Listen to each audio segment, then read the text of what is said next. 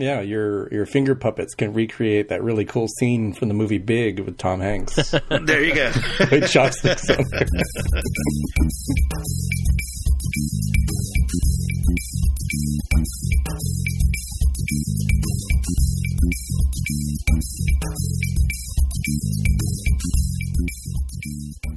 So hey everybody, welcome to episode 123 of the More Than Just Code podcast. I'm Tim Mitra and I am in Toronto, Ontario, and I'm joined once again by Aaron Bay in Whitby, Ontario. Hey there. I'm also joined by Jaime Lopez Jr. in Seattle, Washington. How's it going? As well, we have Mark Rubin down in San Jose, California. Hello. All right, so you had some follow-up there, Aaron? Do you want to surprise us with it? Okay, I'll surprise you with it. This is your follow-up, though, Tim, because you've got a few CarPlay receivers here listed. Sure. After I went on at some length last week, bloviating about my CarPlay experience, the poor one that I had, I was a little concerned because I didn't hear back from anyone until today. So people listening to last week's show today decided to contact me via the Twitter machine and to let me know that at turns disagree and agree with me, depending on who you are. Adam Armstrong, at Adam Armstrong on Twitter, has purchased a Pioneer head unit for his Jeep Wrangler Unlimited Sport Edition. He told me that, so I'm just passing it along. Okay. So he says it's actually a great experience. It starts up about 10 to 15 seconds to connect. Appears to work every time with his iPhone 7 Plus. I didn't ask if it was a jet black one. But, he's probably shouting at the iPhone right now saying, it's jet black. Anyway, his works fine. It works great. Has no trouble at all. And so there's a good case report for the Pioneer units, which were the first ones to come out to support CarPlay, as I recall. Also quite expensive, $700-800 sort of things.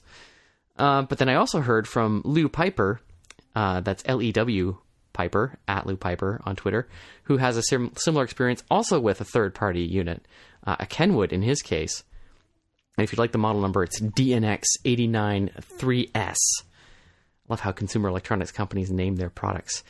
He said that my story was very familiar. So it isn't all third-party head units that are good to go, but it seems that at least from Adam's case, the Pioneers are the ones to look at. And in fact, it may be a hardware issue that I'm dealing with. Although, even the last week, I've been paying more attention to this since I complained about it. And there's absolutely some problems, and I think that they are software related. Because there are times when I turn the car on and it connects within those 10 to 15 seconds that Adam reports is regular. So it can happen, which suggests that it's not necessarily a hardware fault. Yeah, so I as I mentioned last week, I had a rental car, and it turned out to be the same model year as yours. Mm-hmm. It was a Golf though instead of a Jetta. And you're right. I looked into what would have been the ashtray in the old days was a USB port. So I plugged in there, and instantly CarPlay kicked up, and so I got to play around with CarPlay to and from the location in Mississauga that I was driving to, and it was interesting. I mean, very sort of. From an iOS experience, very rustic in some ways, I was surprised that I couldn't listen to the radio and flip back and forth between the navigation app, because what seemed to me the thing is that I guess it depends on how the apps are written, but audio apps normally play in the background because they use that background mode for music or for audio background. But I found that, if you switch back and forth, Overcast would want it to be front and center if I wanted to listen to Overcast. But Waze, which was the navigation app I was using, was still able to talk to me. And fortunately, I do have an app on my phone called Tune Radio or something like that. Yes. And I'll put a link in the show notes for that. But that would allowed me to listen to the local radio while using the Waze app, right? But I found it's kind of odd, it was a little clunky as far as iOS experiences go. I found maybe that's part of what we're talking about with, or what you were talking about with the sort of, it seems like it's sort of from the past, in terms of iOS revisions kind of thing. Well, it is greatly simplified over the standard iOS experience that you have. I think a lot of that is just owing to the fact that it's a car interface, and you really don't want to be splashy. You just want it to be utilitarian and get out of the way, because you should really be focusing on your driving. So that's true, yeah. I think there's definitely an element of that to it. And so, I hear what you're saying, though. It definitely doesn't look like something that's of this year, we'll say. But it's definitely the hardware and the sort of slow performance and the bugginess around it that kind of gets to me. If that were fine and if it worked every time like it does for Adam Armstrong, I don't think I'd have any complaints about it. So as Aaron was saying, I did put a couple of notes in the show notes here, just to follow up items. Like a couple of days after we aired the show, so I found a new piece from a Sony AV-AX100 car receiver that Sony's come out with that does both Apple CarPlay and Android Audio. Sorry, Android Auto. But I found another link too, and I was curious enough now to sort of say, okay, so what are the prices for aftermarket ones, and who does make them? And I found this CarPlayLife.com site that lists a whole slew of aftermarket ones. And as Aaron said, the lion's share, like I'd say 20 or 30 models, are made by Pioneer, and then Kenwood and JVC and Alpine make a couple of them. So definitely Pioneer had been in the game for a long time and has a lot of different options for the same features, right? So. And like you said, they're all sort of in that roughly $500 to $600, $700 range, right? If people are curious. Yeah. And I'm although I've already got the thing built in, and I don't know if I even could install a third-party unit at this point. Maybe you can, maybe you can't. But I would be extremely reluctant to do so. I've had terrible experiences in my life with aftermarket stereos in my car. When I lived in Toronto back in the year 2000, I had my car broken into several times and had my head unit stolen. It makes your car a real magnet, I think, having stuff like that built in. So very anxious about putting something like that in my car in the first place. Yeah, well, I think that the car manufacturers have all gone now to having a secret code. Like I know that when I bought my car, the dealer had written the code to unlock the radio. Of course, it's in the glove compartment if anybody wants to go and steal my stereo, but conveniently there for you. I wouldn't want to ruin your experience, but and it's interesting because I have a 2004 car, or we just bought a new used car, and it has a wide enough deck to take one of these things. And also, like, they come with, like the ones I looked at come with rear view cameras and all that kind of stuff. Because I wasn't really sure about that when I first drove this rental car. It's the second Golf I've rented in the last couple of months, and it's kind of nice having the rear facing camera, so when you're backing up, you can sort of see if there's some idiot behind you. Totally. Yeah. So yeah. Mm-hmm. Plus the possibility of having navigation, and you can add in satellite radio and all that kind of stuff, just like all the mod cons for car stereos. By any chance, have you guys used any iOS 9 devices with CarPlay? Because no. Just kind of shot out of the dark here, but I updated to iOS 10.2. I want to say is the one that most recently came out. And I noticed a considerable improvement in the Bluetooth performance connecting to my wireless headphones. It's still not as good as it was in iOS 9, where previously, I would just have my phone, let's say, like on the counter. I'd put on the headphones, I'd turn them on, and they would just connect within a couple seconds. Now it kind of seems like I have to wake and unlock the phone, and then I'll see it connect, and then I'll see the new little headphone icon, which apparently means like we are legitimately connected for audio purposes, which is a huge improvement over prior with iOS 10.0 and 10.1, where I had to go into the settings, Bluetooth, and then like manually connect to that sucker. I don't use Bluetooth at all when I connect because of the CarPlay.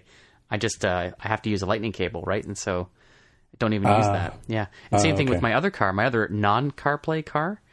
It doesn't even have Bluetooth, so I use an auxiliary cable. Yeah, I have lots of Bluetooth devices. Like I have the little talkback unit that fits on your visor, so you can talk to people on the phone and that kind of stuff. And I don't think I have problems with connecting Bluetooth. But Mark, you've had some issues with Bluetooth, right? I had a lot of problems with my car when iOS 10 first came out, connecting with Bluetooth. After iOS 9 used to work perfectly, and I think I've mentioned before, it's been getting consistently better with each new version of iOS 10. I haven't checked or wasn't paying attention actually when I was in the car after updating to the latest version, so I don't know whether it's any better, but I could say it for sure it wasn't noticeably worse for what that's worth, because I didn't notice any difference. But I'll pay attention over the next few days and see what happens. Hopefully it's better. Anyway, that's our follow-up on CarPlay. So Jaime, take it away on your follow-up item. Yeah, so we talked about protocol-oriented programming isn't a silver bullet. And it kind of reminded me of a few different sort of somewhat interrelated topics, right? Or concepts. YAGNI, which is you aren't going to need it, architecture astronauts, and Second System effect. So YAGNI being like you aren't going to need it is sort of like the opposite of dry, the don't repeat yourself sort of thing, where it's like, whoa, like you don't need to factor this out into this hugely generic, completely reusable sort of thing. Like this is the only screen that has this thing, right? Or this is the only spot in the app that has this, and you don't even know anything about the future. Is your company still going to be around? Or you're going to have this feature requirement and so forth? Architecture astronauts was something that Joel Spolsky came up with many moons ago, and its kind of idea is very similar. Where like you have folks that sort of like see these patterns and things, right? It's kind of what we naturally do as both humans and also kind of what we do in our day-to-day jobs as developers, where they say, well, this is really just a subset of that, and that is just a subset of that, and eventually you have so many layers of abstraction and factory type things going on that you can't breathe anymore because you've gone into the stratosphere, you've left the atmosphere. And then second system effect kind of comes into play, I think somewhat with Swift, in that second system effect is where, as an architect, your second system is the one where you're going to go in and be like, oh my gosh, we didn't have time for this, that, and the other, and I didn't get the chance to explore this, and wow, this could have been better than it was in my first architecture. You come up with a new one, and like you're just throwing everything in there, and it's terrible, right? This is something that came out of, I think, the Mythical Man Month book, if I'm not mistaken. So we'll have links in the show notes, but that's sort of what came to my mind, right? That like Swift was like kind of like an opportunity to sort of undo the demons of the past, whatever they might be. So I think it kind of suffers a bit from the second system effect, where Objective-C did some things like rather nicely and kind of hard to improve upon, but now you have a chance to improve upon them, right? And one of those tools that you improve upon with is being protocol oriented.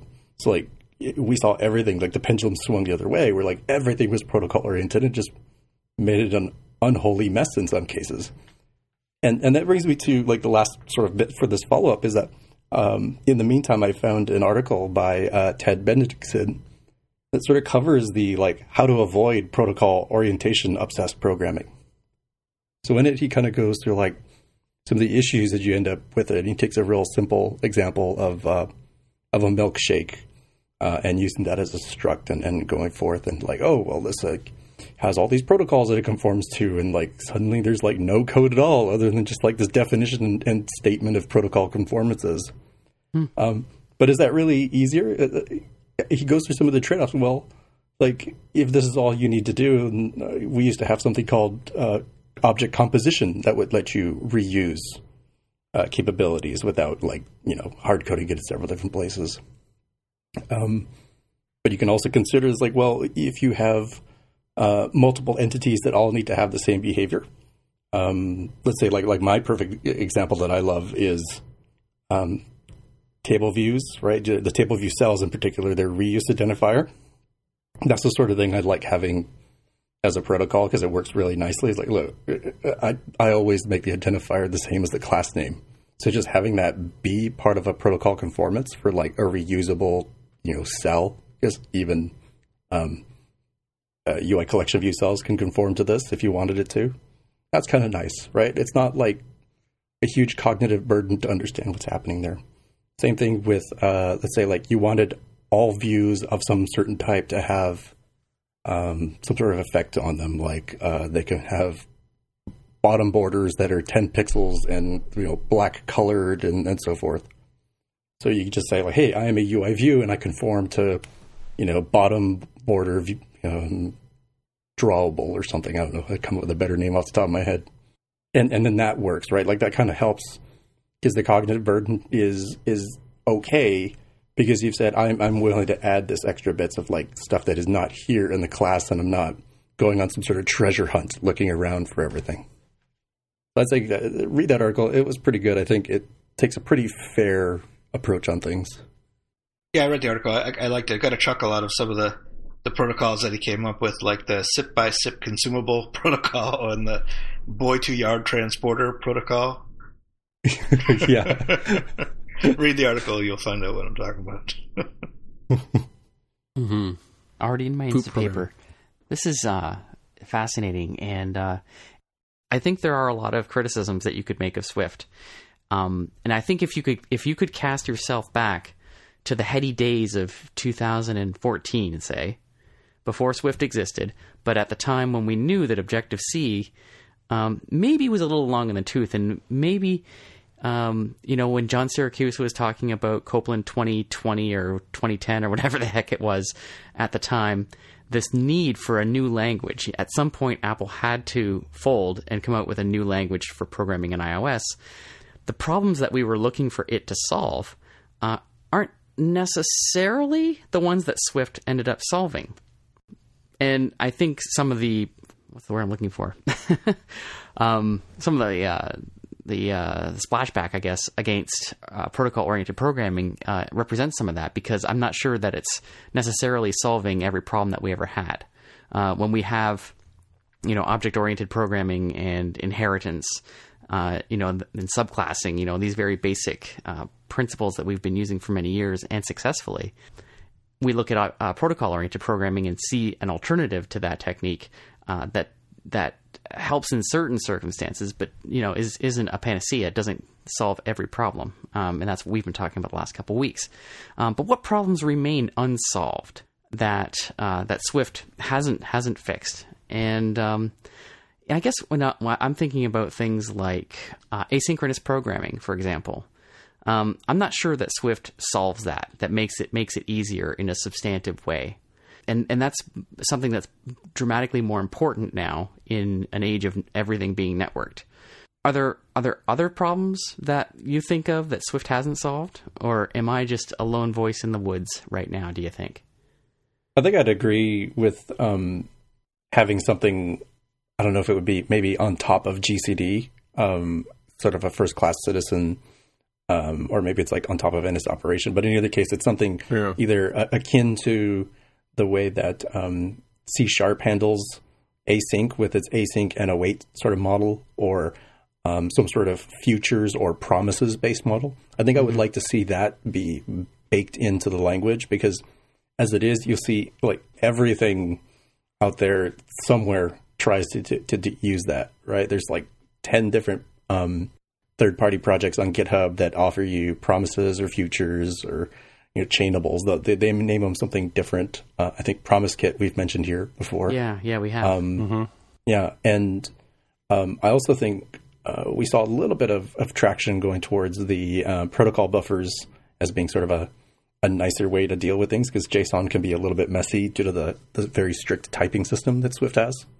So I think those two things would be really nice, and or making JSON just easier to use and feel less foreign to the Swift way of doing things, because otherwise there's like hugely nice things about Swift. I mean, one, it's a less verbose language, so I definitely find it a lot more pleasant to read, because it doesn't like fill up my eyeballs. Just like looking at code, I can sort of get what it's saying immediately.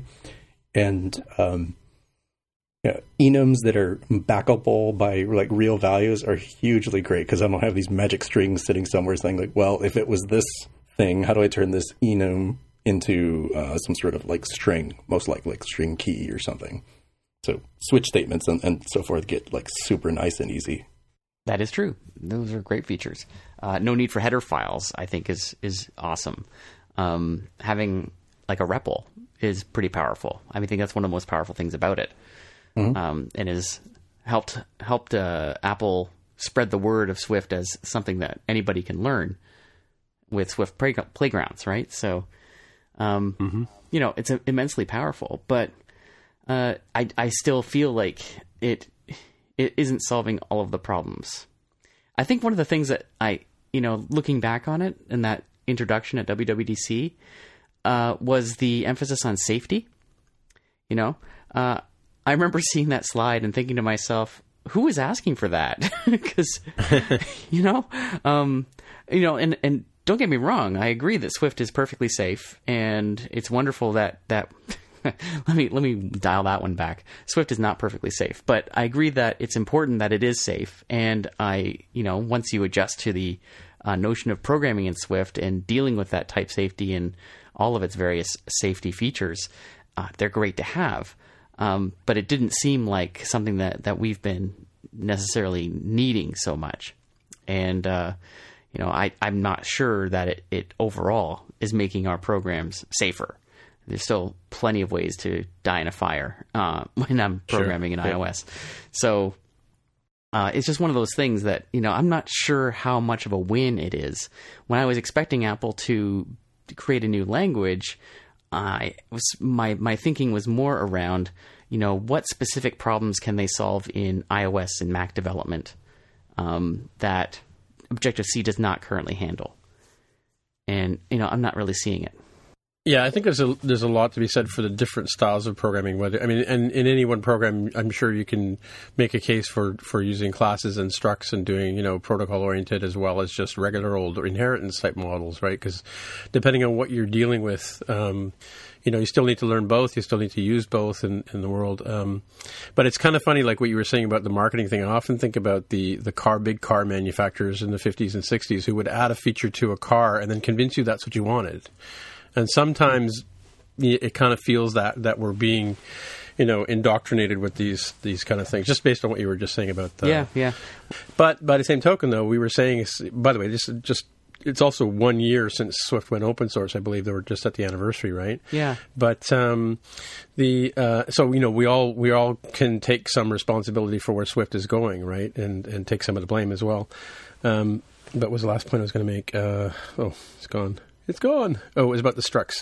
That's okay. Oh no, yeah, it was. We were complaining like last year that about this time that it's all well and good to have this new Swift language, but all of the frameworks and everything were still in Objective-C. Get out of my mind. I was just about to say that. Yeah, exactly. So that's what I was saying. So now we're moving towards these struct models in terms of network calls. And maybe that's part of the retooling of the entire environment, right? No, more to the point, though, is that when we had Objective-C, the frameworks that they worked with, that Objective-C works with, they were developed in lockstep, like it was presented to us as a package. Oh, yeah. Whereas now with Swift, it's sort of like a half solution. It's a bastard programming solution, right? Because it has to embrace both worlds. This new structy value-oriented programming with protocols. Passed by value, yep. Yeah, and this object or oriented reality that, it's just not really at its best, let's say. That's why I think we've said this before. It's like we are in the midst of a transition, but this transition is taking years, and we haven't seen anything of it yet. There are no Swift frameworks. Right? UIKit contains nothing in Swift, as far as I know. I mean, they may be re-implementing it in Swift. Who knows? But as far as I know, UIKit is still an Objective-C framework. Yeah, I also think that UIKit is sort of an animal unto itself because, same with Wave storyboards and XIB's work. And I know this because I've just been teaching it to try and explain to people how things get initialized when the storyboard gets unpacked and blah, blah, blah, right? Mm-hmm. So I think it has its own sort of way of getting into the machine code, if I can be so loose with that term, in terms of what the device needs to work with or the compiler needs to work with, right? These are things beyond my understanding of programming in general in terms of how stuff gets translated from, lines of code into something, bits and bytes that a device can display on the screen, I love bits and bytes. I like the little shreddies. What are we talking about now? That's true, yeah. So, Aaron, you made a pretty good point, I think, about the safety being seems like one of the major guiding forces behind the whole language, right? And it's interesting that they went that way when you consider that the rest of the world is sort of, for better or worse, going in a different direction. Look at how JavaScript, in some sense, has taken over the world of the web, right? I mean, you now have Node and the whole full stack movement, just where everything is in JavaScript everywhere. And JavaScript is completely the opposite in terms of safety. Not a safe language. Not safe at all. And Python, Python has some safety built into it, but not a whole lot. You can take a variable and it can be a string on one line, and the next line it's an array, and the next line it's a integer, right? Without batting an eye. Yeah. I do kind of wonder why they went that way. There's a couple of reasons I can think of. One is if you have a lot of junior, inexperienced programmers, then the safety helps because people who don't necessarily know how to look at some code and figure out exactly what's going on just from the context, having the safety keeps them from making big mistakes. It also goes along with the new emphasis on testing, I think. I feel like Swift has, and actually protocol-oriented programming as well, has a big emphasis on testing and TDD even as being a big part of the development process, much more so than Objective-C. And the safety definitely helps there as well because there's fewer subtle things that could go wrong that a test might not actually catch if the code is completely safe.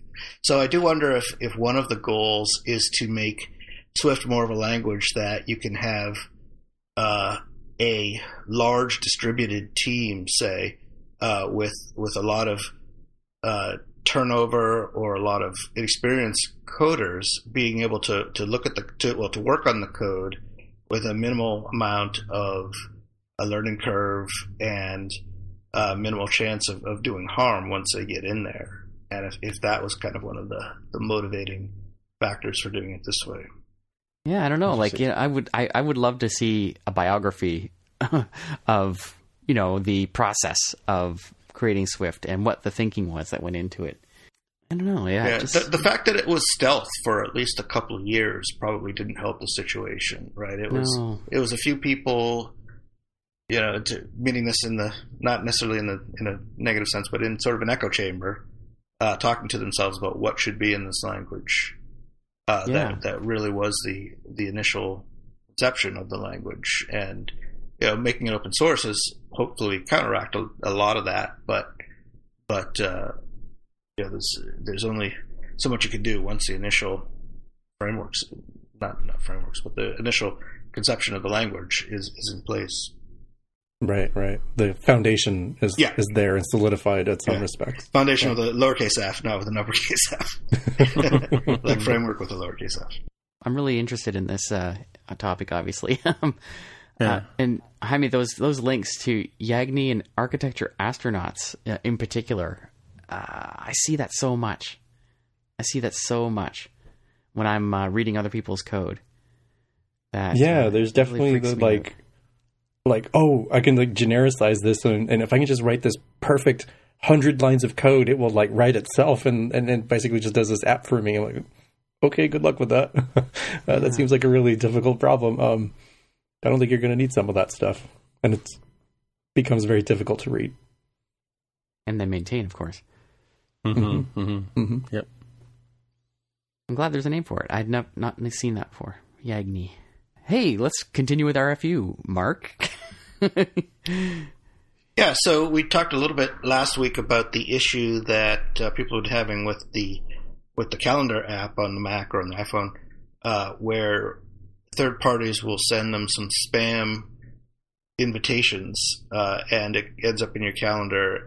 And the only way to dismiss it, to delete it, is by sending a decline notice to the original sender, which of course tells the spammer that you're actually out there and exist, and puts you on the list of people to spam even more, which is definitely not desired. And there was a workaround that somebody came up with to fix it, but it wasn't something we should have to do as users. And it looks like Apple has acknowledged that, and they are working on a fix. In fact, the fix is apparently, I haven't checked this, but apparently it is. It has been rolled out on the web version, the iCloud version of Calendar. where there's now a report as junk button that you can click, and it will remove it without sending anything back to the spammer, which is great.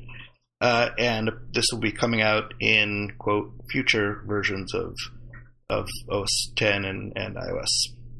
So it's good that they've recognized the problem and are working on a fix. Yeah, for sure. Hooray for Apple. Hey, so also on the topic of yay Apple, we got AirPods. Hello, AirPods are shipping. Are they shipping now? They're shipping. Well, I mean, they're available for purchase. Let me rephrase that. Okay. They're not shipping at this very moment, but when they were launched yesterday on Tuesday, the 13th, for those listening at home in their cars, don't know why. Get out of your car, go in your living room. Listen. They're driving at home. Yeah, well, they shouldn't. Anyway, on the 13th, Apple announced that people could now buy the AirPods. And so those of you who raced to your nearest web browser or Apple Store app saw that they would be shipped to you in time for Christmas. That my purchase, which I made immediately, says that it will be arriving at my house on the 21st of December, 7 days from today, and in time for the holidays, which is very exciting. So I bought 2 more pairs. Everybody in this house is getting some. It's super exciting. Shh. Don't tell anyone. Do they listen to the show? Please. Do you listen to the show and they're in the background while you're like doing laundry or dishes or something? Always with my headphones on, Jaime. That's always with my headphones on. It's your cool. earpods. They will be. It will be. AirPods. But also note that if you're listening to this recording now and it's Saturday or Sunday or even Wednesday, given the feedback I got today, they are long since back ordered now, and there's no way you're getting them in time for Christmas. So Fools. I think the last I heard is that they were 4 weeks out. Let's look. Really, that quickly? Oh yeah, like within an hour, I think they had become back ordered. So now I'm bringing up the buy page, and I can tell you on the US page it is 6 weeks, not 4 weeks, as a record. I saw something on the Twitter machine earlier today that said something about extra batteries or something, or some sort of incentive that Apple was sweetening the pot with. Anyway, I don't know what you mean. I don't know what I mean either. So that makes 2 of us. Just another day. Yeah, exactly. No surprise there. All right. So, Jaime, do you want to kick off the Kickstarter? Oh, I see what you did part there. Of the show? Thank you. Sure. So this is really quick. This is a blog post by the Kickstarter engineering team talking about how they are, or actually have open sourced their Android and iOS apps. So it's there for you to see. They talk about a little bit of the history for the projects and how they got started and sort of the why they did this. They gave credit to Artsy for sort of like, inspiring them to do this sort of thing and building stuff out in the open. So great for them and Artsy. I haven't looked too deeply into the code, but I did find some things kind of interesting.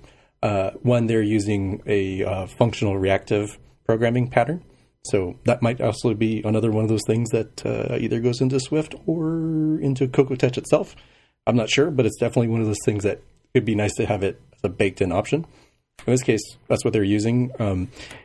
Specifically, they seem to be using the functional reactive bits of signals and consumers within the context of their view models. So I think we've talked before about view models kind of is what you want it to be. You'll get very, very many definitions as to where the boundary lies. Here, they're using it specifically for mapping their input to output signals, which, when I looked at the code, made me think, wow, this looks a whole lot more like less of a view model in the way that I've traditionally thought of them as like, oh, this is a nice way to transform things, right? The model has something as a raw number, and the view model says, hey, I can turn that into a displayable string. In this case, they're using it more as like a very like brain driving pattern, very similar to more like a coordinator. So I think taking a look at the links they have there, their code base might be worth a look, because I thought that was kind of interesting. And they're also, perhaps the most interesting thing to me was how they're using Swift Playgrounds as a way to iteratively, design and develop their UI. So they talk specifically how they're not using storyboards. I don't think they talk too deeply about why, but they say, or at least they claim that they're getting a lot of the benefits because they can use the REPL as a way to stand up their UI. And I could see some of their playground examples where it says, hey, we'll show this as, like what you would see on an iPhone 4 using the playgrounds. I think it's the live view instrumentation that you can hook into. And I thought that was pretty cool because I hadn't really considered using the REPL for that sort of thing. Like not a whole UI, like pieces of UI, like, oh, this button that renders itself kind of differently, or this view that, generates a little graph or something, but not like a whole, view controller type UI. So again, worth a look. Cool. This is amazing. Like, what? I guess it's not part of their core product, right? Like, Kickstarter is a service, and this is a native app for that service, right? And so there's no downside, as far as I can tell, for them to open source their app. Yeah, it's not really like a competitive advantage for them, right? If Indiegogo takes this and creates their own, swap out the assets, and now you've got Indiegogo for Android and iOS, like, okay, well, that doesn't really change the fundamental service that you're interacting with. Yeah. Yeah, there's no killer feature of the app that's going to cause people to make more Kickstarter projects, right? So, right. You know what I'm saying? Yeah, I do. Mm-hmm. Yeah, that makes sense. So, makes sense, and to emulate Artsy in the same way, because they're very much a similar situation as Kickstarter, if you think about it from a fundamental perspective, right? Like Artsy is, they deal with art auctions, so their app is just a way to facilitate those. So, there's nothing proprietary or new or different about it from an app perspective. App isn't the business. It's not like I don't know, Periscope, say, which has some nifty video thing figured out. You open source that, and that's the whole business, Right, exactly. It's interesting, too, that this they got a picture of the team. I don't know if this is worth talking about, but there's 8 members of what they call the Native Squad, this group within Kickstarter that does their software. 8 members, and 5 of them are women. Mm-hmm. What? Yeah, that is pretty unusual. So kudos to them for that. And if you read the blog post, they didn't have an Android app, and some back-end engineer said, hey, I'm kind of interested in doing that. And apparently they got the go-ahead. So that sounds like a pretty cool environment. No kidding. Yeah, sounds like Nice. that could be a really great place to work. So, and that's another great thing about open sourcing, right? Is that it's a big flashing sign to prospective developers that this is a great place to work. Mm. Where are they based, Kickstarter? They look to be in northern climes, from this picture anyway. Definitely not in San Francisco. I actually don't know. Kickstarter, I want to say, was like in New York, if I'm not mistaken, but I'd have to look it up. Got a New I York don't know. vibe From the picture, it could certainly be San Francisco in the summer. With the leaves falling off the trees? Shut up. I'm not kidding. Come on. Yeah, the tree is okay. I was just looking at the jackets. Oh, no. Looks The like jackets. Brooklyn, New York. Brooklyn. Now, Yeah, that that I makes buy. Yeah, it says New York City on their we're hiring page, yeah. Okay. Lower East Side. That's good. And Artsy is also in New York City. Artsy and open source projects. Well, obviously, I think the developers probably hang out sometimes at meetups and things, probably get together. So. That said, they're looking like they're hiring an iOS engineer in Vancouver and an Android engineer as well. They have a Vancouver office. Although I don't, how can they get an iOS engineer in Vancouver? Never mind. Oh. That's our long-running joke. Okay. Yeah. All right. So Cool story, Jaime, bro. Okay, Jaime, keep going. Google So you Home got the us. Google. Take us home. Yeah. So this sort of came together at the same time. So I have a Google Home and have had one for the past maybe a little over a week and a half, maybe at the most. It's sort of an early Christmas present. Is Alexa mad at you? Did she get all jealous and stuff? I was going to say. I wonder if Alexa and Google Home can actually have a conversation. Oh, you haven't seen that video? Maybe on, I'll see if I Tim. can find it. Put in the show notes. People did that with the calendar information and trolled the one where like you have the Echo. I can't remember which one it started with. Let's say they started with the Echo that says like, okay, tell me what's on my calendar tonight.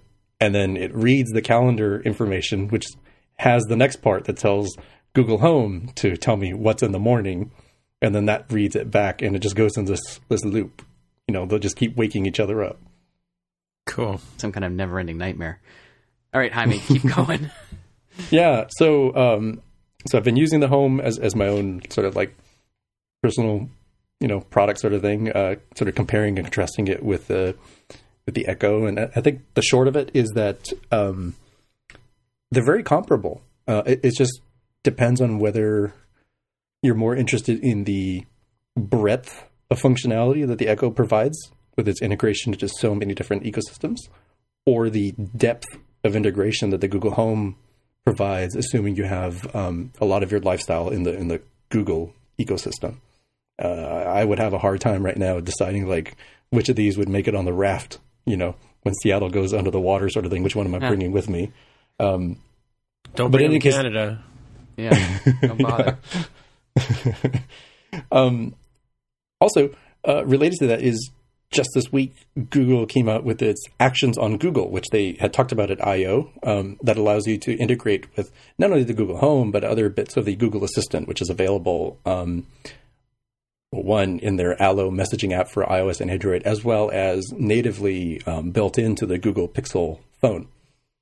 And when you look at the docs, which I think are, they're pretty nice. They sort of give you the overview of how this whole thing works, and they give you some like design tips and even some more like practical examples of how to use the conversational aspects of their API. And when I look at the code, it's really kind of similar to the way that you set things up with the Alexa Skills Kit.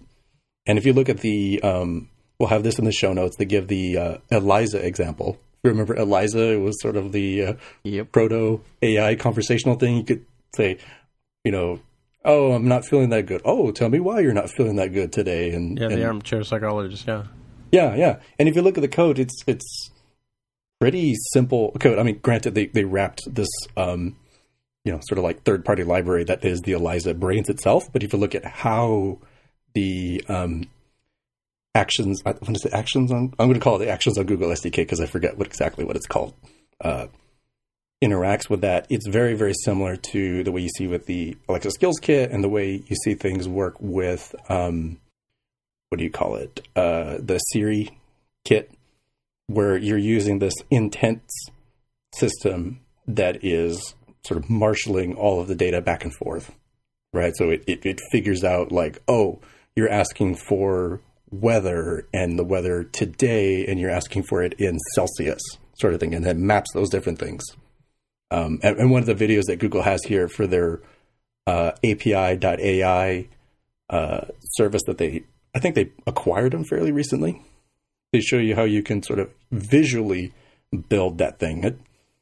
It's like a 15-minute video. They show that you could like build a recipe app where it very simply, you give it an utterance, like, I want something that is hot.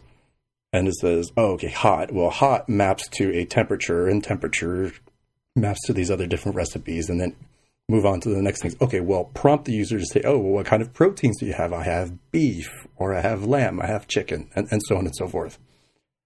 And also kind of similar, right, I think today, as of this recording, Microsoft is throwing its hat into the ring, which they're going to open up their Cortana Skills Kit, which I've not seen the docs because they haven't released them as far as I know.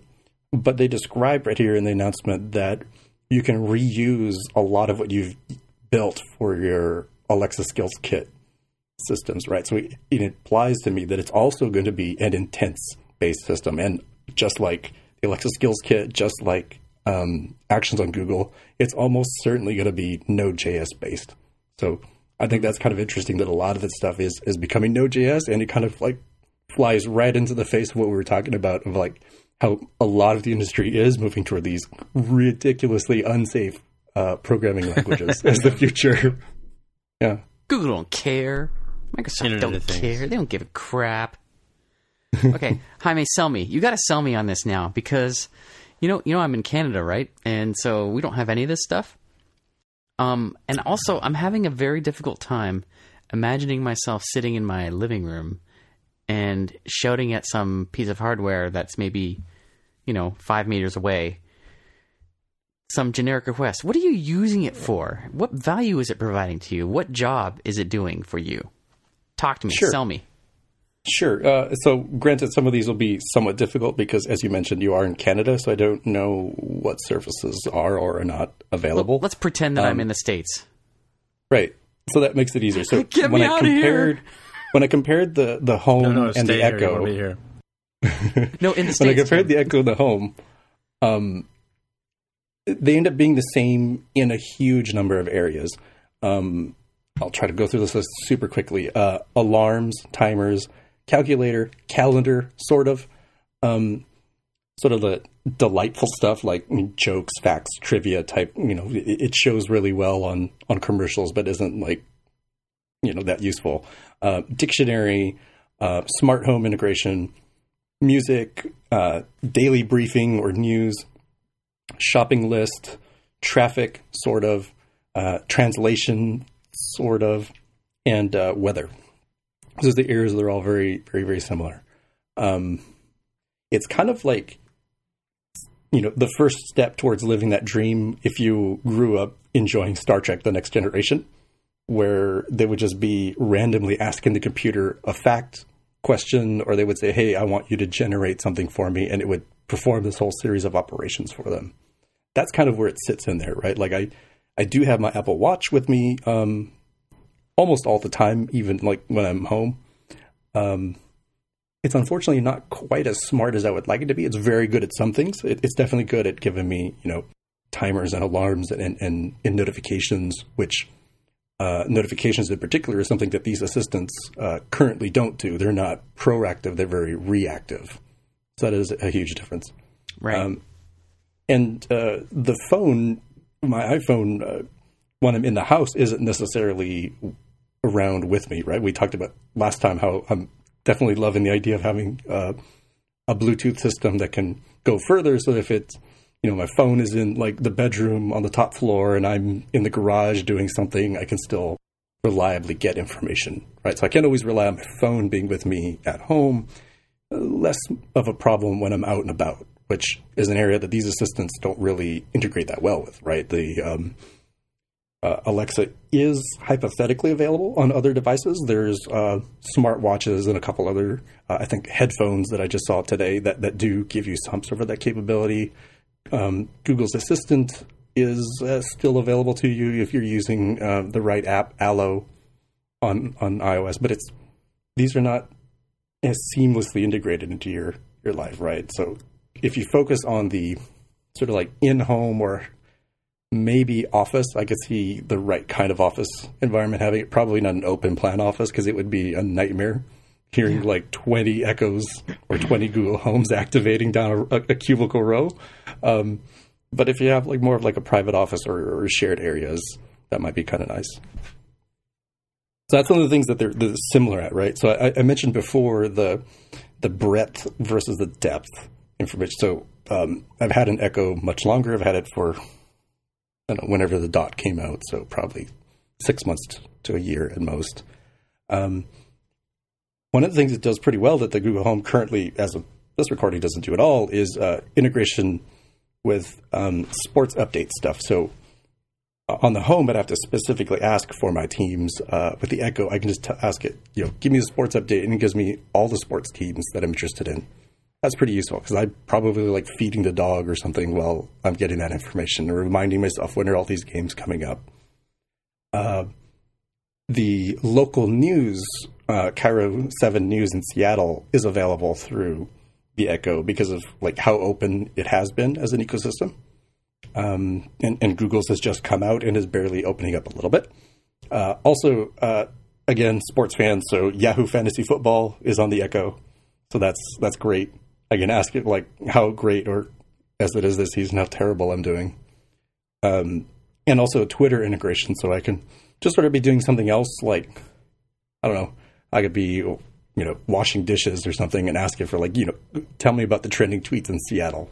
That would probably tell me something like, everybody's talking about the snowpocalypse that's coming up, sort of thing. And that could be kind of nice. As far as the depth goes for the Google Home, the things that I've definitely found pretty interesting is how much it integrates with things like Google's finance products, right? So I can ask it like pretty seamlessly, how'd the S&P 500 do today? As opposed to the Echo, where I'd have to have a specific skill enabled to do that. It's a lot more seamless with Google's integration.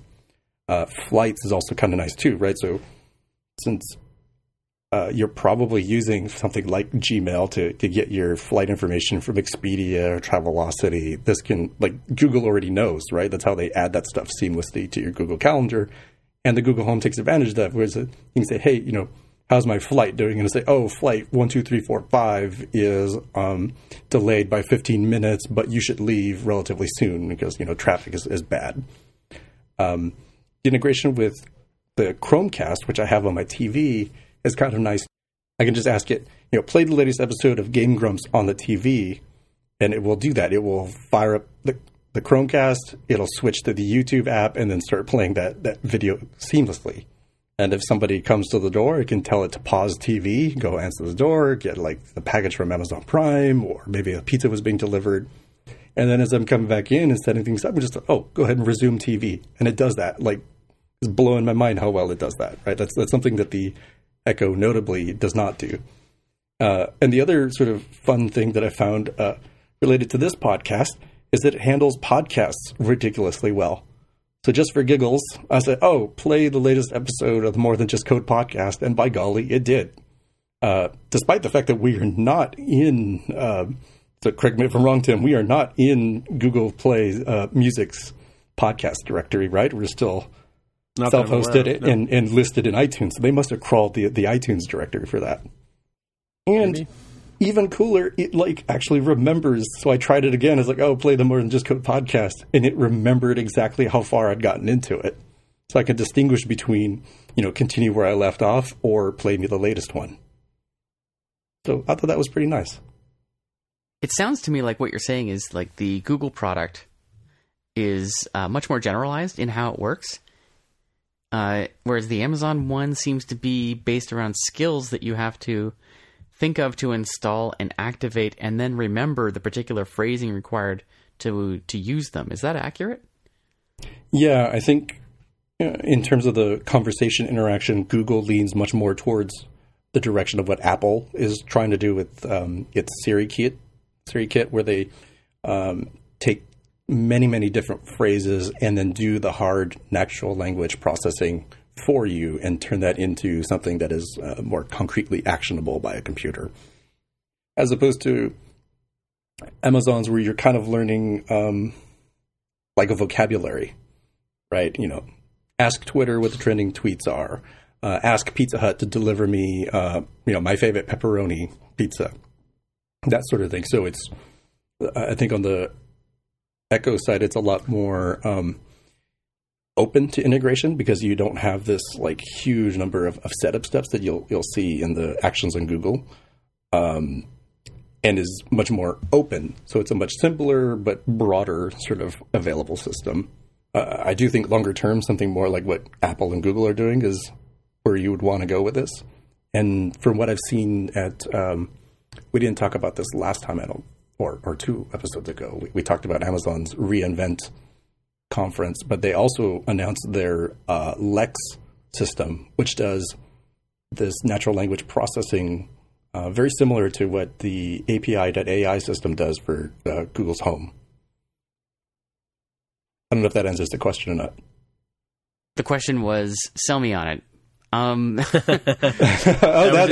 was the original question. Yeah, that was the original question. That was your elevator pitch. So I don't know if you like any of those things. If you'd liked the computer interaction as sort of displayed on Star Trek: The Next Generation, I think it'll be a good fit. If that's not for you, then it's just not for you. How often do you use it?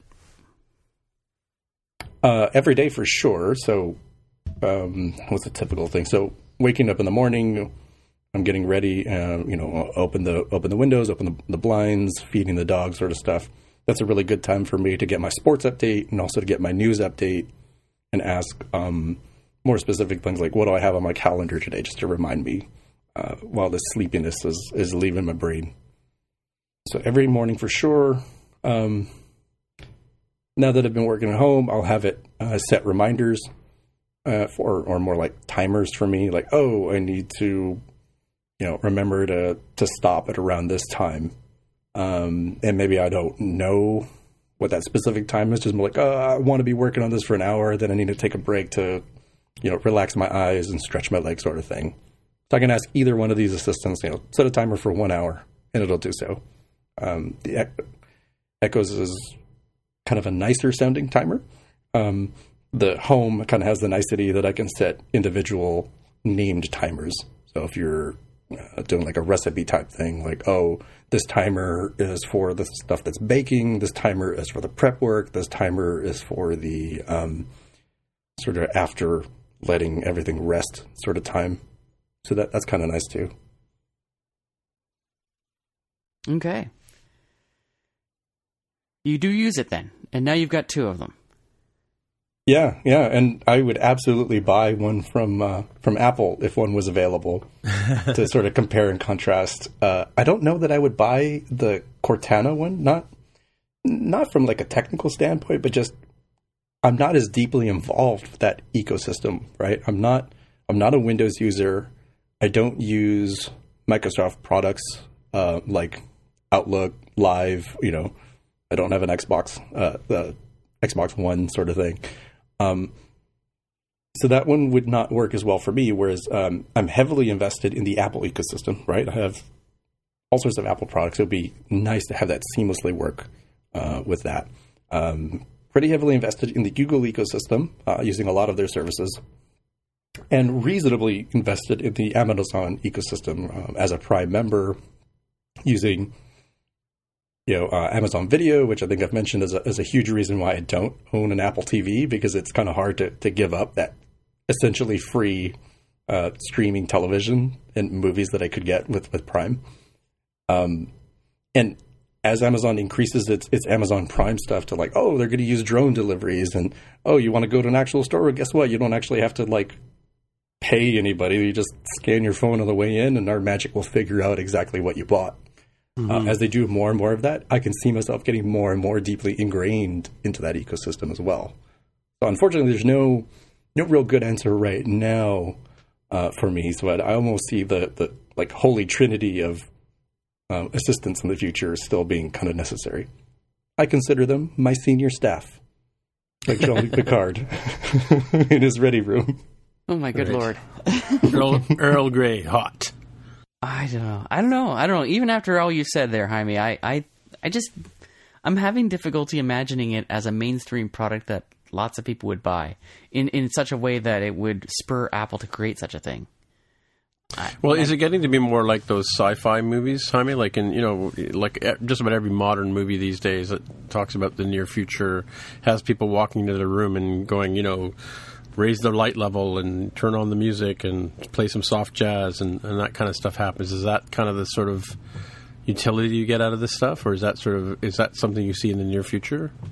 So me personally, I don't have any of the smart home integration unless you're including the Chromecast as part of that integration, right? Like I don't have the smart switches. I don't have the music player that's hooked up. I can turn on and do video and hypothetically music if I'm listening to like Vivo channel on YouTube with like the Home.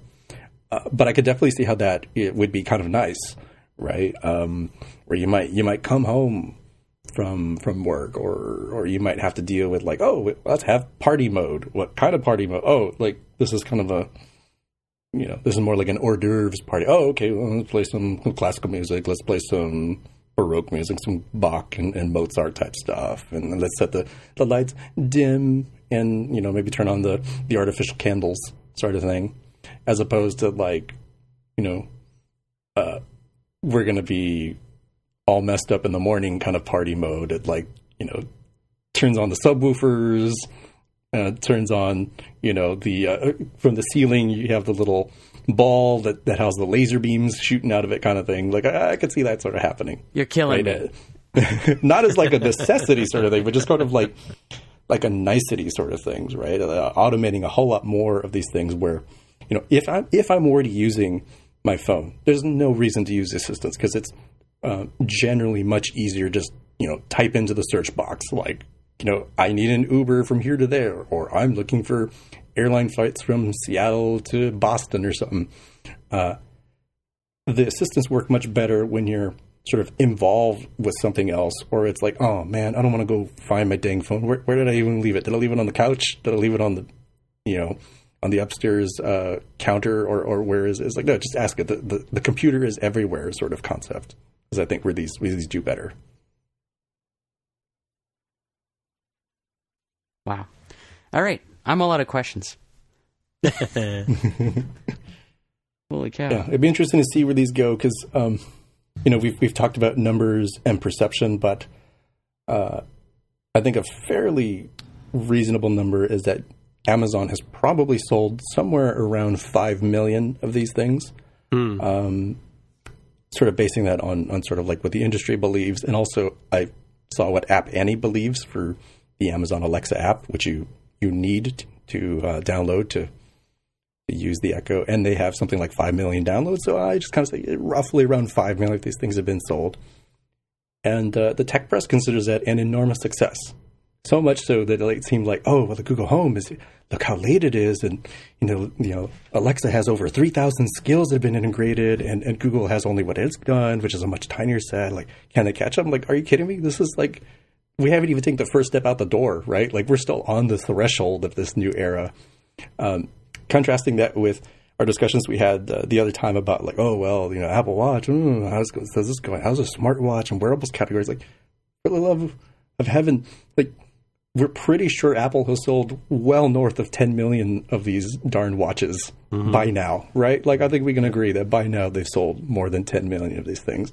That's double what you have for the Echo, which has been around twice as long. So your mileage may vary with how you believe this news.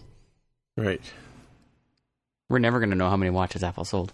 They're never. Yeah, I think Apple was really smart by making the Apple Watch app part of the operating system itself, rather than something you can inspect from, App Annie downloads of the Apple Watch app. Yeah. So in a post I put last week up on here, it says Apple shipped 1.1 million Apple Watch units in the third quarter, down 3.9 million shipments from last year. During the same quarter, so it's a lot of watches. But you're right, we don't have the total. Right, and that notably was, I think, would be the quarter leading up into the Series 2 coming out. So we would expect that it would be lower than it would be for the year ago from that point, which would have been just after or maybe right at the time that the watch debuted itself. Right, yeah. Interesting. So the next topic on here, MacBook Pro battery. I've been sort of watching this. I just put these couple of links on here because I noticed a couple of days ago that people were saying that Apple was going to remove the estimates of how long the battery was lasting, and now with the release of 10.2.2, apparently people are reporting on. 2. It says 10.2.2 here. Sorry, on the link. Well, yeah, it's wrong, okay. Man. It's 10.12. You're right. 10.12.2, yes. So improved battery life reports from various people. So seeing as you're the only person in the room with a MacBook Pro, what do you think about the battery? What do you think about this issue? I think there's something to it. I have found that I have not really gotten stellar battery life out of this computer. But I'm always hesitant to complain about it because I know the workload that I'm putting on it is significant. Sure, yeah. Because when I'm using it unplugged, it's Xcode and it's compiling like all the time, like literally just straight compiling. Think for a bit, change something, recompile. Yep. Cycle continues. So it's very difficult for me to be critical of it because I'm not just sitting there reading web pages and typing emails and browsing Twitter. So, but the people who are, they do have a very, I would say, a lightweight usage profile. And if they are the ones experiencing problems, then I think that's something that you should take more seriously. So I'm willing to agree that there may be something wrong and that it may be software related. When 10.12.2 came out yesterday, I think that what it did is, I hope rather that it didn't just remove that time remaining indicator. I hope that it actually is fixing something that that was causing these particular models to drain more quickly. But on the whole, I would say I'm okay with the idea of there not being a time remaining indicator. You really do have to take it in the context in which it's intended, right? It's what it's saying when it says how much time is left is, if you are using it exactly as you are at this very moment, this is how much time is left. Oh, really? Okay, yeah. Well, if you think it through, right? And so yeah, sure. Yeah. It makes that Makes estimate sense. based on, how many kilowatt hours are still in the battery, and that it knows that. And it knows how much is draining in the last, say a few minutes, who knows, based on the particular usage that's happening right now. So like I'm compiling an app in Xcode. So I'm pegging the CPU at 100%. And, I'm using like 14 gigs of RAM. Sure. And so the display is set to this brightness, and it can say, with that profile, you have an hour and 38 minutes left. Sure, yeah. It's got to put it into humanese. It's got to be something that humans can understand, because Right. It can't just tell us how many kilowatt hours there are left. But and I can say this much about laptops. I've had them since the very beginning, and I've never gotten what it says on the tin in terms of performance, because I know I'm actually using the device, right? I think the estimates are based on on a very conservative user profile, like you said, right? So. Back in the day when we were working with analog tape, we used to have these arbitrary numbers on the tape machines that would go back and forth and give us a sort of an estimate as to where we were on the physical tape. But it was never an accurate measurement. It was just sort of a guideline, if you will. Like the advertised battery life on my MacBook Air is supposed to be 13 hours, but I have never, ever gotten 13 hours out of it. And I wouldn't expect to be honest with you, right? So I don't know why Apple even bothers telling people that they'll last this many hours, because it's ridiculous. Okay, so that's the profile based on a particular usage case that they put out, and you're fine not to expect that. The point I was trying to make, though, is that when it says how much time is left, it is based exactly on what you're doing at that moment. Yeah, I've seen this conversation, not this particular conversation, but the battery one playing out in Twitter over the last 24 hours, 48 hours. Yeah. And I'm a percentage user, so it doesn't impact me at all, because I learned long ago I was like, man, this time remaining thing is not reliable, because I'm using it in different capacities. If I'm browsing the web, that's one thing. If I'm recompiling Swift stuff in particular, that time doesn't mean anything. For me, I'm just like, I just plug my computer in every night when I go to sleep and my phone, and it's all charged up the next morning, and I don't give a shit. Why does anyone care about all this stuff? No, spend your time doing real stuff. You're exactly right. I mean, the thing about this is that I'm now that I look at mine here, I'm the same way. I'm percentage as well, right? I am too. And I think even on my iPhone, I'm percentage. And I regularly sit on the couch right now because I'm and code till 2 or 3 in the morning or whatever, and or 1 or 2 in the morning. Who am I kidding? Old, Tim. Gets down to 3% in the morning. Huh? You're getting old. It used to be that I'd look up and it would be midnight my time, so it'd be 3 o'clock your time. Yeah, we'd be chatting. Yeah, I know. Yeah. But like so like I'm amazed when my Mac gets down to like 3% and I'm still going, but then I'm also amazed when I'm working on my computer and it's told me like 6 times already, you're running out of juice here, and then all of a sudden the screen goes black and the thing shuts down. I'm like, so I get caught by that regularly all the time too. And I've had my phone down to like 1% and had it last for good 10-15 minutes before I was able to plug it in, right? So well, I'm sure it's like your gas tank. Even when it's all the way down on zero, they don't want you actually running out of gas. So there's actually a few more miles left in there that they're just not telling you about. My car now, it starts pestering me with bells and things saying, "Do you want me to direct you to the nearest gas station?" Mm. Oh wow! Really? Wow! Yeah, for real? Yeah. Let's do some picks. So I do have a pick, and this one just came out today or last night, let's say, as of this recording. It's the Apple Support app by Apple. I think this had been sort of seen out in the wild in the New Zealand App Store, but has come to at least the US and hopefully other territory app stores. With it, you can get support information. It shows you frequently asked questions, or perhaps sort of hot issues that are happening with different devices, especially as we're finding new devices. You can find like local repair shops locations, which seem to be not only pure Apple stores. I actually found one third-party reseller that showed up on that list, so that was kind of interesting. And you can chat with support reps and schedule like actual, Apple Genius time, just like you could from the website, but in a much more convenient app. And the thing that I like is that it shows you your actual devices that you have enabled, like, my iPhone, my iPad, and Mac Mini, MacBook Pro, that sort of stuff. And also gives you the status of your Apple Care, which I realize that some of them are old enough that they're beyond their original Apple Care time limit. So I thought that was kind of neat. Are you using this now, or is this only available in certain markets?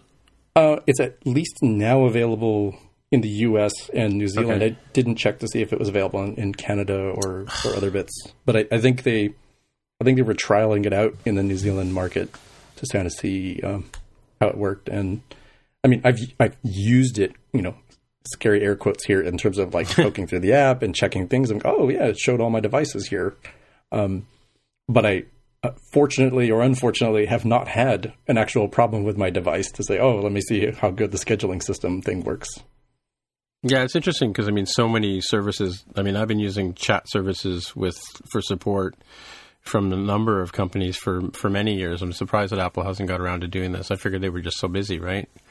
But, having dealt with these chat teams, they usually have 2 or 3 conversations going at a time. Because, there's always a sort of, you enter your text in and you wait for a response. And to be honest with you, from getting technical support, I love the fact of being able to just chat with somebody for a couple of minutes and, see if you can, get some resolution. I was talking to another developer about this today, and he was telling me about the rubber duck model, where sometimes just even talking about the problem helps you figure it out, to be able to bounce the idea off somebody else, right? Yeah, I know that in one respect, having folks come into the store to get help is in one way pretty good for Apple, because it draws foot traffic. It's like, oh, well, we're taking a look and probably trying to repair the logic board in your MacBook Pro. Have you noticed this new ceramic Series 2 watch? Hey, maybe I'll buy that on the way out. That's not necessarily practical for areas, because like not every area has an Apple store very close by. I've certainly seen enough stories of people are like, holy smokes, like it was a 3-hour drive to get to the nearest Apple store to pick up my phone. I'm not going to take the darn thing back if I don't have to. And I think this helps address some of that, in addition to probably reducing some of the cost structure for Apple, because it is pretty expensive to have people staffed up there. And if they need to have extra staff to deal with a huge influx of people for a new product or some sort of new problem that's cropped up, this is a way to help reduce those costs. And honestly, have like a better user experience, right? Like I don't want to drive 3 hours back to the store so they can tell me, oh, did you try turning it off and on again? Like, oh man, is that what it done? All right. I guess that's what I should have done. Yeah, the worst part about the store situation is whenever you want to get support from the store, you have to book an appointment in the future, and sometimes you just want to get your problem solved, and it's a simple chat or an email or something, some sort of immediate feedback might be better for people in the long run, right? So. And Apple does already have a list of all. There's a couple of sites, I've forgotten what they are, like My Apple Devices or something like that. I'll put a link in the show notes when I find out what it is. But you can go there and you can see every device you've ever registered with Apple going back, many, many years, right? So including, and then you can check on the warranty status or that kind of stuff, right? Or if you haven't registered a product that you have currently, you can put it in there as well, right? So, so this is kind of a cool way to do it. Bring it all together. Yeah. Neat. Well, the next one I have is, I'm going to call this a tip and not a pick, so to speak. Short little blog post and a real critical video by friend of the show, Joe Czaplinski. So in this case, he's talking about the sort of Apple cord problem, and not from hey, this cord is too short, this one, doesn't match up with my USB-A to USB-C sort of thing. No. This is more like how in the world do you get these things to not fray and keep your life sane.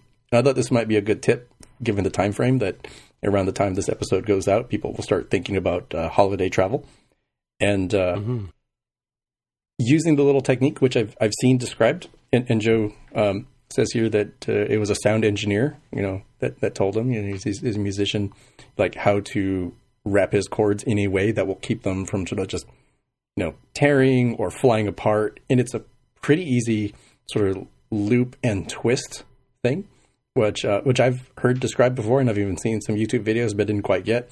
In this case, I think it's rather well explained, and critically in slow motion shows like what that twist looks like. That I used I just went around the house finding all these chords and it's like making them into these perfect little circles. And it's going to be great when I go visit family, because I'll just have these not getting all tangled up, not getting, torn and ripped and frayed. And here, I'm even just looking at my iPhone cable right now that looks pretty snazzy. It's not quite as good as the one that comes right out of the box, but it's pretty close. I think that was pretty cool. I didn't know this because I've not been involved in the AV club or musician type scene. So.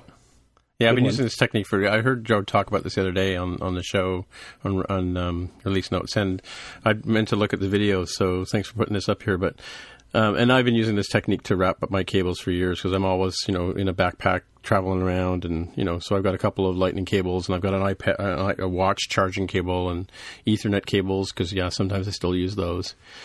And this is I wasn't sure that this was the way he was talking about doing it, but.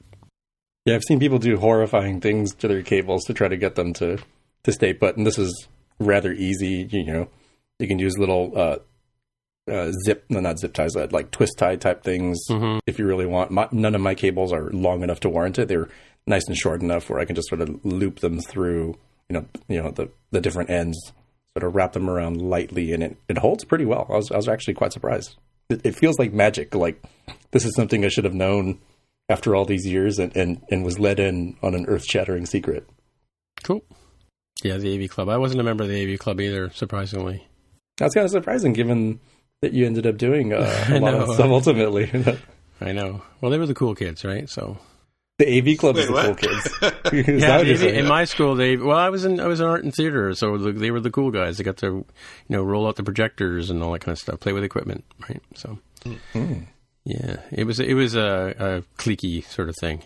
Anyway, so Mark, what's your pick? This must be one of those Canada versus U.S. differences, I guess. How's it? No, I mean they were so up geeks. is down, left is right, right is wrong. Projectors and stuff, but yeah, they were the geeks definitely for sure. But Oh, okay, yeah. I was out doing I had other extracurricular activities I was involved in. So. Hopefully, ones that made you more cool than the AV Club. Let's say they opened my mind up to other things. Yes. Yeah. Okay, so I actually have two picks today, but they're both kind of small ones. What? Yeah, and actually even sort of a half a tip, kind of. But the first pick is for those of you who are still using your headphone to Lightning adapters that were provided for you when you got your iPhone 7 or 7 Plus. That little dongle that is very easily lost. So this is a Kickstarter campaign that's actually kind of a clever thing. It's called the Dongle Dangler. It's kind of a funny name. And what it is it's really simple. It's just a keychain that has attached to it a half of a headphone jack, the plug part. So you can that attaches to your keychain, or it is part of your keychain, and you can take your dongle, your adapter, and when you're not using it, you just plug it onto this thing, and it's just on your keys. And then when you need it, you pull it off and use it, and then put it back on. Kind of a cute little thing. Well, at least as of when this is writing, they're promising to have them available for Christmas if you order them now. And for $5 you get, let's see, how many do you get? $5 you get one of the keychains. For $9 you get two, and there's a whole price range of that. So it's kind of a cute thing. Now, having said all that, it's actually a pretty simple thing, and so my mini tip is that it's pretty easy to build one of these yourself. Really, I mean, if you have just a little bit of mechanical ability, you can just or electrical and mechanical, just take an old headphone connector that you're not using anymore and cut the end off of it, and then drill take a hole, the piece and drill a hole or solder it to something that you can put on your keychain. So So it's if you don't have those skills and you want this thing, then yeah, I think this is a great thing. And you can check the show notes to get all the details for that. Yeah, the comments on the page are hilarious too, though. Have you read some of them? Oh, I actually didn't read them. Yeah, the best one is, really? Has it come to this? Well, it's some people don't know how to do these things, so it's good for them.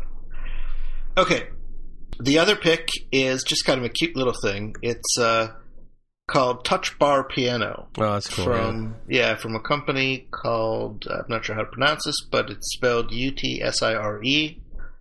And it's exactly what it is. It's just a little Mac app that turns your touch bar into a little piano that you can play right on the keyboard. And we'll put the link in the notes. You can check it out and see. There's a little video of them doing it, of them demoing it, and it's nothing really fancy. You're not going to use this for doing live gigs or anything like that, but it's kind of cute. It's kind of fun, and it's a novel use of the new touch bar. Mm-hmm. Yeah, your finger puppets can recreate that really cool scene from the movie Big with Tom Hanks. There you go. With chopsticks on there. And it's free, by the way. Oh, that's cool. Yep. Nice. Okay, that's it. That's my picks. All right. Yeah, no, I like the tip. That's not bad. All right. Well, I guess that's it. So, Aaron, if people want to get a hold of you on the interwebs, where would they find you? At Aaron Bay on Twitter. All right. And Jaime? Also on Twitter as @DevWithAHair. And Mark, if people want to get in touch with you? Mark R. at smapsoft.com. Okay, and I'm Tim Mitra, and I'm TIMMITRA on Twitter, and that's best way to get a hold of me, and we'll talk to you guys next week. Bye-bye. Bye. Goodbye. You've just experienced the More Than Just Code podcast. If you want to find out more about the show, you can visit the More Than Just Code website at mtjc.fm. There you'll find a summary and show notes of each episode. We list links to the items that we talk about on the show, picks for the episode, as well as links to the apps on the App Store. If you like the podcast, please leave a comment on the website and write a review on iTunes. If you're listening on Overcast, go ahead and press the recommend button. It really helps others find out about the show. You can also follow the show on Twitter at MTJC_podcast. If you'd like to support the show, you can pledge any amount on patreon.com/MTJC. Thanks again for listening.